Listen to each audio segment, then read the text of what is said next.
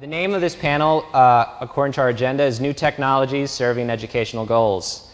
During this panel, we're demonstrating a variety of technologies we've developed at the center and implemented, but we're looking at them through the lens of the classroom, how these technologies serve the curricular goals of the faculty using them. When we build things at the center, it's in collaboration with a faculty member. So what we're going to be learning about is as much about the courses that use these technologies as the technologies themselves.